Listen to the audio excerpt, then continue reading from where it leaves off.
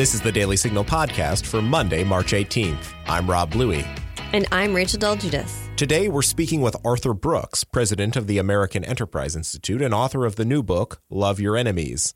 At a time when politics is dividing families and everyone seems angry, Arthur provides some real-life solutions.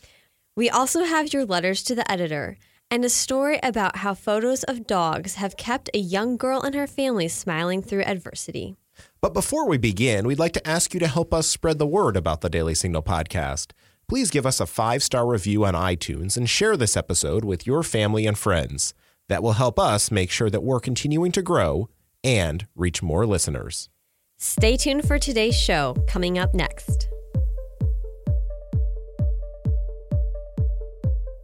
We're joined on the Daily Signal podcast by a leader whom I have long admired and I consider a role model, Arthur Brooks. Welcome to the show. Thank you, Rob. Great to be with you. It's great to have you. You are the president of the American Enterprise Institute, correct, a think tank that we work closely with here at the Heritage Foundation, host of the Arthur Brooks Show, which I encourage our listeners to subscribe to, and author of the brand new book, Love Your Enemies, How Decent People Can Save America from the Culture of Contempt.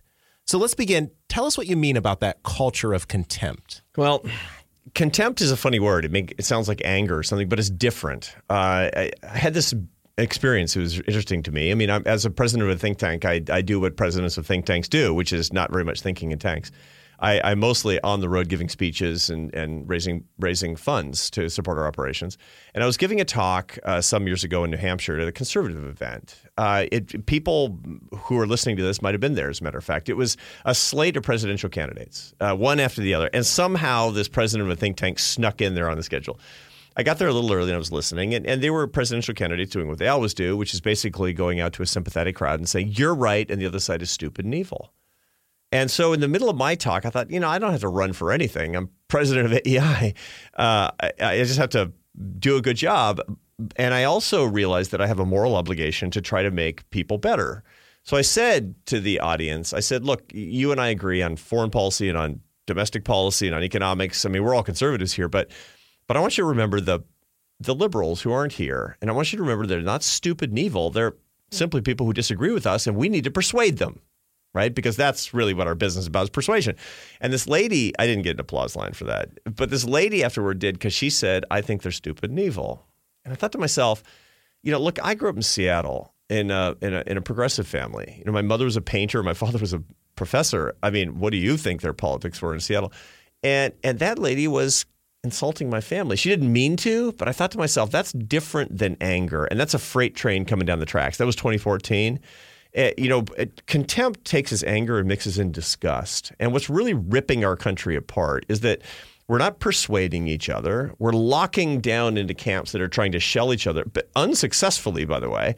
I mean, if we want as conservatives to really have a coalition that's going to be successful in politics in America for a long time, we need to persuade a lot of people in the middle and even on the left. And what we're doing right now, treating others with contempt, treating them as if they're utterly worthless, and them treating us in the same way is fundamentally unproductive. And here's the best part, Rob. I did a lot of research on this, and this is all in Love Your Enemies. It shows that if you treat other people with contempt, you become unhappy as a person. So here's the offer. And because this is not just a book of problems, it's a book of solutions, the how-to book on how to live a better life. If you want to persuade more people that the conservative cause is appropriate and correct, if you want to be happier and you want to be more successful as a leader, do the stuff I say in the book. And, I pretty much guarantee it's going to work, because it worked for me. Well, your other books certainly have had a big influence on my life. So I hope that this one has an influence on those who right now are struggling with the situation we're in. You call it the outrage industrial complex. We're more polarized today than at any time since the Civil War. You've even said that some families have stopped talking to other family members because of politics. 1 in 6 have stopped. 1 in 6 Americans have stopped talking entirely to a family member or a close friend because of political differences. That is insane. I mean, look, I got big political differences with people. I mean, my politics are I believe in free enterprise. I believe in American leadership. But look, if somebody doesn't believe that the way I do, I don't think that person is a contemptible person. I just think that they have incorrect ideas. And I have 0% chance of actually persuading that person if I stop talking to them, and especially if I treat that person with hatred. So how does somebody love their enemies? And by the way, I love the title that it comes from, the Gospel of Luke. Yeah, love your enemies, or the Gospel of Matthew. Because in both, Jesus says to his followers, love your enemies, do good to those who persecute you. And it's this incredibly subversive teaching. A lot of people who are listening to us have read the Gospels and they've tried to take them to heart. And yet all of us, we have trouble living that one. I mean, basically the subversive truth behind that, love your enemies, is actually not that you should do something that's impossible. It's by treating somebody that you thought was your enemy not as your enemy, by loving that person, you're doing something that will destroy the illusion that that person was your enemy after all. And if you don't get satisfaction, if you don't change that person's heart, at very least you'll change your own.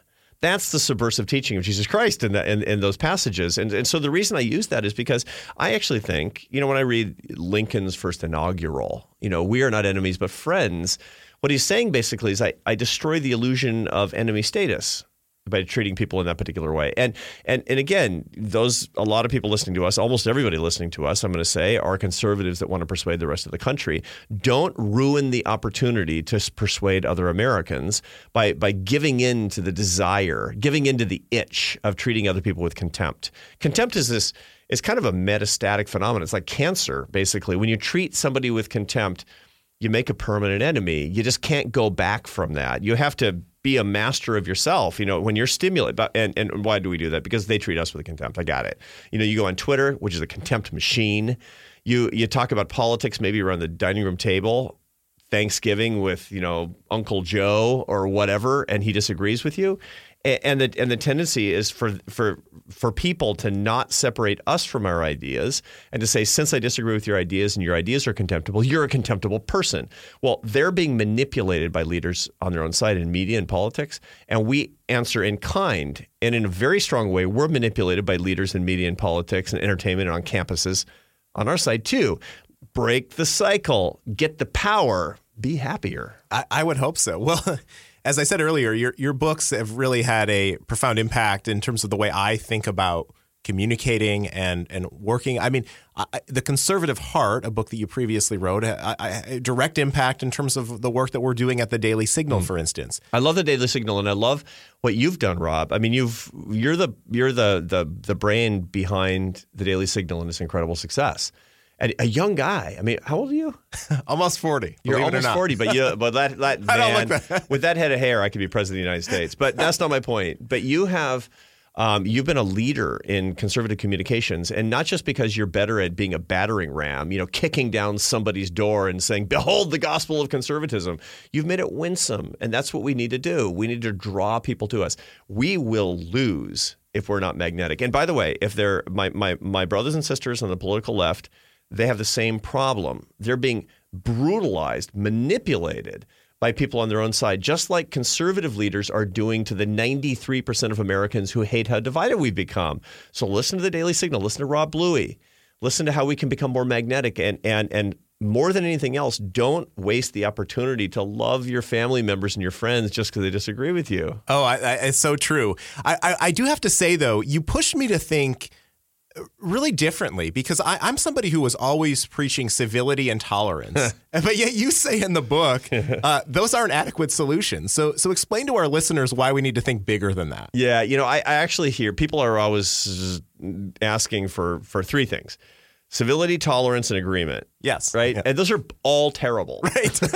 and here's the reason. It's not, I saw a guy wearing a shirt on a college campus that said, we don't need civility. What he meant was we need to hate each other because the other side is so deplorable and so terrible. And he was a radical. But that's not what I mean at all. If I told you, Rob, because you're a married man, right? I am, yes. What's your wife's name? Melissa. And Melissa, and if you came to me and said, Melissa and I, we're civil to each other, I'd say, Rob, you guys need counseling. and if you ask me how things are going at the American Enterprise Institute, and I said, my employees, my 280 beloved employees, they tolerate me, you'd say, you got a big morale problem. Those are low standards, actually. And America is trying to settle for low standards. That's not right. Now, the wrong standard is agreement. This is a key thing. The Heritage Foundation and the American Enterprise Institute are based on the fact that that competition brings excellence. It brings excellence in democratic politics. You don't want one candidate in an election. That's competition. In sports, in the economy, the free enterprise system has lifted billions out of poverty through competition. And in the competition of ideas, which is what's really propelling progress in the world today, you can't just have agreement. You got to have disagreement. And so the point in my book is we don't need to disagree less. We need to disagree better. And that comes on the back of remembering that we're all brothers and sisters and we need to persuade each other. And even if we have to not agree, that's okay too. That's great. Thank you for that answer. You have what you've described as one of the most unusual relationships probably in Washington or throughout the world, and that's your friendship with the Dalai Lama, the president of the American Enterprise Institute, and the Dalai Lama. How has his thinking shaped your own and influenced this book, Love Your Enemies?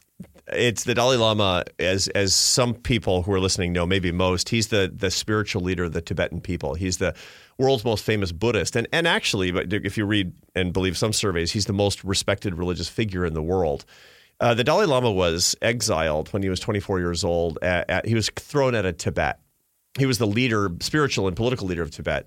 And the Chinese communists rolled through Tibet. Why? Because they did what dictators and tyrants always do, is they kick out poor people, weak people, so they can grab their resources. And Tibet contains a vast landmass with only 6 million people that contains the headwaters of all the big Chinese rivers. So the Chinese communists roll through, kick out the Tibetans. The Dalai Lama goes into exile, poor, disappeared, forgotten, and over the next 60 years becomes the world's most respected religious figure. How did he do it?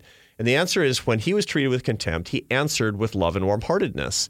And that's what he has shared with me. I've been working with the Dalai Lama for 6.5 years. We've written together in the New York Times and the Washington Post. We're talking about a series of seminars for young people. I see him twice a year, and I have great love and respect for him. I'm not a Buddhist. I'm a Christian. I mean, and my Christian faith is at the center of my life. But I have to say, the world's most famous Buddhist has made me a better Christian because he reminds me to love my enemies. So I asked him this. I said, because Rob, I feel contempt sometimes. I'm on the front lines of fighting these battles to bring free enterprise to the people who need it, the people who need the dignity and who need the opportunity. I mean, poverty is the thing I care about the most, and I know that the poverty killer is capitalism. And I want to bring that, and I hear people who disagree with me who say that capitalism is stupid, American leadership should go by the wayside. I'm thinking, no. If you love your brothers and sisters, we need this. And sometimes I think they're so wrong-headed that I treat them with disgust, and that makes permanent enemies. And so I asked the Dalai Lama, when I am treated with contempt and I feel contempt in return, what should I do? And, and he's very sage. He's an 84-year-old Buddhist. And he says, well, two things. Number one is to expand the space between stimulus and response. So it's a fancy sort of Buddhist way of saying you feel something, be the master of yourself, wait to respond, and choose your response as opposed to responding the way that you feel. Your mother was a Buddhist master because she said, Rob, count to 10 before you answer when you're angry, right? She wasn't a Buddhist master. It's worldwide knowledge. Right. And then what do you put in the slot after you're treated with contempt on Twitter or around the Thanksgiving table or wherever? And the answer is change somebody's heart by changing your own. And even if you don't feel love, even if you don't feel warm-hearted or kindness, you can choose to act that way. And in so doing, you'll set your own heart on fire. Nobody's ever said, I wish I had been a big jerk in that situation. People say somebody treated me with hatred and I answered with love, and that would make your mother proud. That would make your children proud because they saw you do that, and it'll set your heart on fire, and you have a fighting chance. And I've got stories all throughout Love Your Enemies, all throughout this book of how people have done that by accident, in my own case, on purpose, and they've persuaded other people for the very first time. I love the story that you tell about when you were a professor at Syracuse, and this gentleman from Texas wrote an angry, quite lengthy email to you, and I've had the same thing happen to me.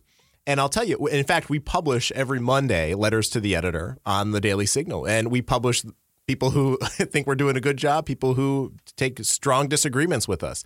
But you're absolutely correct. And when you actually take the time to respond to somebody, and not in an angry or contemptuous way, but actually have a thoughtful response, or just let them know that you've read their note, it does. It does foster sometimes a relationship, at least goodwill. Yeah, absolutely. I mean, absolutely. And it just makes you feel better because you're living up to your own moral standards. I mean, we're all walking around talking about loving our enemies and treating other people with kindness and respect, and then we don't do it. You get a Twitter message from somebody that says you're a moron. You say, no, you're a moron. I mean, like, come on, man. I mean, what you've done is you've foreclosed any opportunity to feel better, to be happier. In this book, by the way, this book is only 10% problems. This book is 90% solutions. It's a step-by-step approach to live a better, happier life and to be more persuasive and to get more converts to your cause. And here's actually the amazing thing. When somebody treats you with contempt and you write back or you answer with warm-heartedness and love, no matter how you feel, the people who are watching the interaction, they all go your way. I didn't know this until somebody taught me this, and I tried it a bunch of times, and it's absolutely true. So when in the Daily Signal somebody says, "Dear moron," and you answer, "Thank you for reading the Daily Signal," the people who are watching that say, "I like the guy who answered with love," not the guy who started the whole conversation with an insult and with hatred. It's an interesting thing. When I look at these data that 93% of Americans hate how divided we become as a country, that doesn't mean they don't have opinions. I mean, most of the people, virtually all the people listening to us and who are going to be reading the transcript of this conversation, they hate how divided we are as a country, but they have strong opinions. Most of them agree with you and me about conservative ideas. Now, here's the problem. We're being kind of kicked around by the 7% who don't hate how divided we become as a country in media, in politics, in entertainment, on college campuses that are firing people up on right and left, by the way. I mean, people say because the president of the United States is the president, they can look at his example and when he fires people up and says the contemptuous things. But just because the Democrats don't have the presidency doesn't mean that their leaders are not doing the same thing. And people in the media there are networks and hosts, and people are getting rich and famous. One of the things that I recommend in this book is a very tangible step of I talk about how you can communicate in very, very concrete ways. 5 loving messages for everyone that's critical, that sort of thing. I mean, I've got a step-by-step approach, but I also give this suggestion that when you're being manipulated by somebody on your own side, you got to mute that person. If you stay off Twitter, for example, if you're on Twitter, you're going to think that we're half an hour away from a civil war. If you get off Twitter for 1 week, or I don't know, give it up for Lent, you're going to think that America's not so bad. Well, which is it? And the answer is the latter, because you go live in the 93% land of Americans who don't hate each other. You had a fascinating conversation, which I encourage our listeners to check out with Chuck Todd of NBC News. You can find it on Arthur's Twitter feed. Just go to @ArthurBrooks.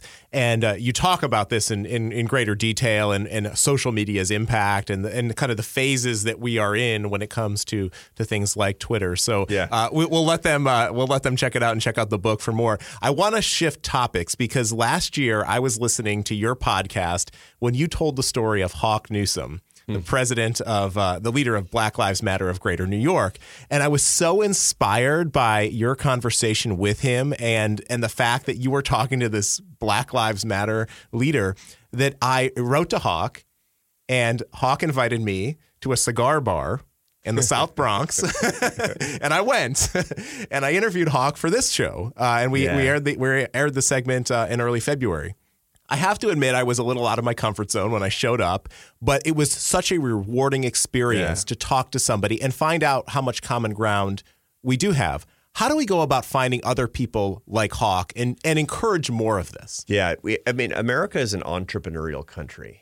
I mean, everybody who's listening to us, basically what we all have, we have different stories. I mean, we have, some were scratching out potatoes in Ireland 4 generations ago. Some were running from a shtetl in Eastern Europe, and some were brought to this country involuntarily. I mean, we've got all different stories of people who are listening to this podcast. But what we all have in common is that we descend from ambitious riffraff and that we're entrepreneurial. But the problem that we have in America today is that we've forgotten what real entrepreneurship means. Entrepreneurship is not about startup capital and getting to IPO and companies. That's fine, but that's minor. Real entrepreneurship is taking a risk with the enterprise of your life. And the way that you do that is by putting your capital at risk. It means Rob Bluey going to a cigar bar in the South Bronx and hanging out with a guy who's 6'6" who runs Black Lives Matter of Greater New York.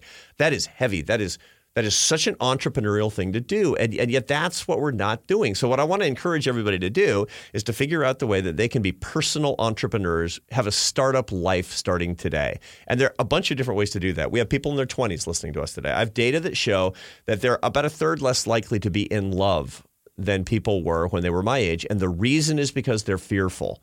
The reason is that they're afraid of personal exposure to risk and to be rejected. I've got the data. I know this is true. And so if you want to be a personal entrepreneur, you're not until you're actually exposing your heart to getting crushed because you're and by the way, the average entrepreneur has 3.8 bankruptcies before a successful startup. You need 3.8 ugly breakups before you have a successful relationship. But you can't get there unless you go through that. Okay, that's one example. Example number 2 is Rob Bluey with the guy who runs Black Lives Matter. Be the Rob Bluey who's going to, and by the way, I've met with him too, and I reached out to that guy when I read his story, and we've become friends, and I'm going to have him, after I leave AEI, I'm going to go teach at Harvard, and I'm going to have him guest lecture for me at Harvard. That's great. It's because it's a beautiful thing. Look, this guy, you're not going to agree with him. He's not going to say, that everything I hear in the Daily Signal is what I agree with, but that's not the point. The point is he's got children, he's got a life, he loves America, and he wants to be fully American too. And he has, I got to tell you, I disagree for sure with a lot of things that he thinks politically, but he's expanded my consciousness and I've expanded his. And look, if you can't go where you're not invited and say things people don't expect and blow people's minds and come together in brotherhood, all you're doing is locking down one side of the political debate, and we're never going to come together. We're going to be a country that's got 30% on one side, 30% on the other side, and the remaining 40% just hates everything that's going on. And right now, I can tell you, we're not making progress in this country. We're not moving legislation in this country. We don't have happiness. We have rising levels of depression and anxiety and stress in this country because of our political situation, because we actually can't come together. So if you want to be happier, you want to persuade, you want to be more successful, be like Rob Bluey. Go across the aisle, talk to people that you never thought you would, and try to find the way that you're both humans. I want to ask, who are the heroes in your own life? Or maybe a better way to put it, who are the enemies that you love? I have met, since I've been working on this book, since 2014, when I first had that experience in New Hampshire, I have been meeting people constantly. I've been reaching out. Here's the funny thing that I do. So when I'm in an event, for example, a small enough event that I can kind of talk to the individuals in the room. And I do 175 speeches a year, so I'm on the road all the time. When somebody has the courage to say, I'm a left-winger, right? That's the person I'm going to bond with. That's the person who's going to get the bigger part of my attention because that person just did something really, really courageous. And I meet them all the time. I mean, I'm all over the country, and so I'm meeting these people, and I'm asking them about, the first thing I'll do is ask them about what's written on their hearts, not about what bums them out, not what makes them irritated about politics or makes them enraged about President Trump. I want to know what's written on their hearts, about the relationship with their children and what they want for their country. And what I'm trying to do is I'm trying to point out that we have common moral foundations. We believe in compassion toward others. We believe in a fairer, better country that has more dignity for more people. And what we disagree on is the way to get it. And once you basically say, I love your heart because I agree with you and we both want the same fundamental moral things, now let's talk about the stuff that we disagree on because I think that my way to get at your objectives is better and more efficient. People just will listen all day long. So I've done that. I mean, you gave the example of the guy who runs Black Lives Matter who, if we just went on our political affiliations, we would be told by politicians in the media that we are enemies. And if we just took that, and we just accepted that would be the most conventional thing to do. But I have this, and in the book, I've got a list of people that I've talked to and met and have greatly enriched my life. And I got to say, I think I've actually got a lot more converts to the cause this way. That's great. Now, as you've mentioned, you're going to be stepping down as the president of the American Enterprise Institute, going to teach at Harvard. So I have to ask, given the polls that we've seen, what are you going to tell all of those Gen Zers who are coming to campus and embracing socialism as opposed to free enterprise? I see those surveys all the time that show that people in iGen or Gen Z, or whatever we want to call them, people who are after the millennials, that they have a high level acceptance of socialist ideology as opposed to capitalism. I don't like it, but I don't worry about it nearly as much. I mean, these are labels, and what we actually need are aspirational leaders that talk about the common moral foundations of what we got, and they will shed. I mean, they'll take off the banner of socialism as fast as they change their shirts.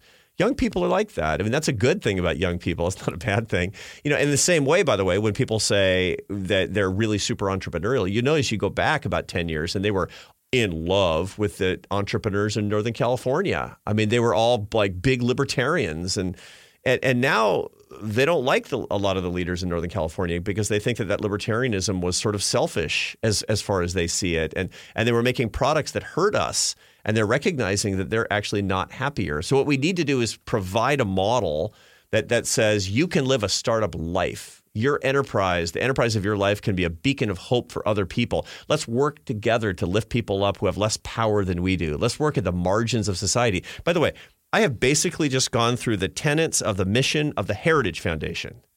Lifting people up from the margins of society, giving people opportunity, treating people with radically equal dignity, seeing the limitless potential inside every person. There are 0 scholars at the Heritage Foundation who don't believe these things. Okay, so let's talk in these terms. Let's come together, and I think that we actually can. Now, I got to be persuadable myself. I have to listen to other people's point of view myself, and sometimes I'm going to be grinding my teeth. But I can do that, and I'm dedicated to it. I got to tell you, I feel so. I in my prayers every day, I am so thankful that I have an opportunity to go to arguably the greatest university in America to talk about these ideas. It's a privilege, and we're grateful that you're going to be doing that. Finally, I want to ask. You've said that this is about more than the book. This is about creating a social movement. Yeah. So encourage people to buy the book because, as you said, it is solutions oriented. It's called Love Your Enemies. But I want to ask, what is your hope and your goal when somebody reads the book? I mean, obviously, change in behavior, perhaps, but what can we see tangibly in our country change? So, one of the things that I've studied a lot as a social scientist, I'm a behavioral social scientist, and I study social movements a lot. And as an institutionalist, I mean, I run a big think tank in D.C. I tend to look for top-down solutions based on institutions. But that's actually not how social movements start. Social movements start because there's a demand that comes up from the grassroots. And that demand comes because somebody treats another person in a different way and gets profound satisfaction from it. That's what all social movements have in common. So if you look at Martin Luther King, for example, people think that what it was an institution where the Department of Justice started to crack down on racism and changing laws around voting. That's a secondary effect. The civil rights movement was Martin Luther King suggesting that all people could be happier and live up to their own morals by treating another person in a different way. That's what it was really all about. So what I hope that this book will do, people will read it. I mean, I'm hoping that 100,000 people will read this book and share it and share the ideas, and it will spread the idea that you can, starting today, start a movement starting with your heart. It doesn't mean that 1 million people are going to do it because of you, but you can change your own heart and be happier and more successful by treating somebody else in a different way. Now, that sends a demand signal. Leaders is funny. In a democratic capitalist country, we talk about leaders as if they were immaculately conceived. These great leaders who pop out of an egg someplace and then change America. That's wrong. Most leaders in business and in politics and in media are actually followers. We're the leaders because we exert demand signals. I mean, we believe in capitalism, and Rob and Arthur are big fans of capitalism, and that's a good thing. In democracy and capitalism, a bunch of people want something because they say, this is crummy, what we've got. We're unhappy, and we're not succeeding, and so we demand something better. And then a bunch of leaders say, oh, man, there's like a parade going down the street. I got to get in front of it because it needs a leader. They're followers. So what I'm trying to do is to shape the parade by helping people understand that each person in the parade can be happier and more successful by just going down a different street. Well, thank you for writing it. Again, the book is called Love Your Enemies, How Decent People Can Save America from the Culture of Contempt. Arthur, congrats on the book. Thank you for all the work that you do at the American Enterprise, and appreciate you being on the Daily Signal podcast. Thank you, Rob. Thanks to the Heritage Foundation, all the listeners of the Daily Signal. God bless America. Are you looking for quick conservative policy solutions to current issues? Sign up for Heritage's weekly newsletter, The Agenda. In The Agenda, you will learn what issues Heritage scholars on Capitol Hill are working on, what position conservatives are taking, and links to our in-depth research. The Agenda also provides information on important events happening here at Heritage that you can watch online, as well as media interviews from our experts. Sign up for The Agenda on heritage.org today. Thanks for sending us your letters to the editor. Each Monday, we feature our favorites on this show and in our Morning Bell email newsletter. Rachel, who's up first? Marcia Brunelli of Havertown, Pennsylvania writes, Rep. Alexandria Ocasio-Cortez, along with other socialists and left-wing politicians, have been on a seek and destroy mission to demonize capitalists in our country. They are using their power to redistribute other people's wealth by progressively taxing the rich. According to socialists and others, wealthy capitalists are enemies of the state. Before we trade in our American capitalist system for a socialist regime, do we know if we'll be getting a bargain? Socialism is an economic system of collectivization and government centralization of the production and distribution of goods. Ocasio-Cortez's Green New Deal is a perfect example of socialism. Capitalism is an economic system that allows trade and private ownership of business and industry for profit. Our capitalist system encourages innovation and competition and creates jobs. Throughout America's history, wealthy capitalists like Ben Franklin, George Washington Carver, Jonas Salk, and Bill Gates were the entrepreneurs, philanthropists, inventors, and scientists who, given freedom from government interference, made our country the envy of other nations. Well, thank you for that, Marcia. I couldn't agree more. Up next is Aaron Martin, who writes, I just found out that PragerU videos were being restricted on YouTube. I am appalled that morally bereft videos of gyrating half-clad women are not restricted, but PragerU's videos are. I have watched many of the videos, and although I am an atheist, I find nothing that offends me, but much which I am thrilled is being put out there. I am planning to use PragerU videos to help me bring some reality to my grandchildren when they are old enough to comprehend the concept. I worked in the public education system for a time, but left because I couldn't stomach what was and was not being taught to children as young as 5. Thanks to Dennis Prager for all he and his team are attempting to do for children and adults who stumble upon the videos and get an alternative view. I applaud this one giant step for free speech. Well, I do want to note that PragerU has just surpassed 2 billion total views for its videos, and we love hosting Dennis Prager as a columnist for the Daily Signal.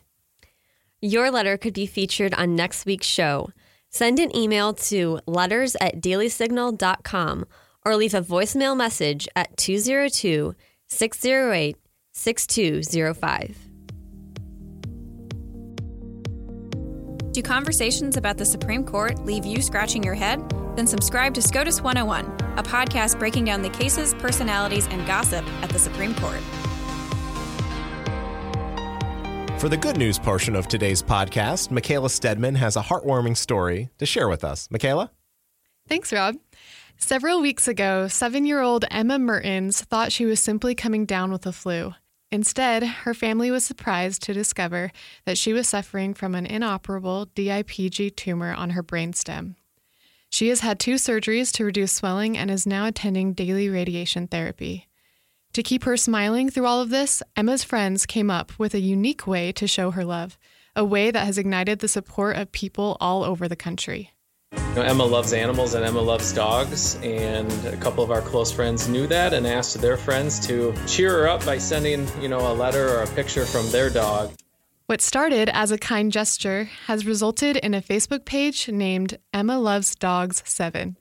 Thousands of people began liking the page and sharing photos of their own dogs with Emma.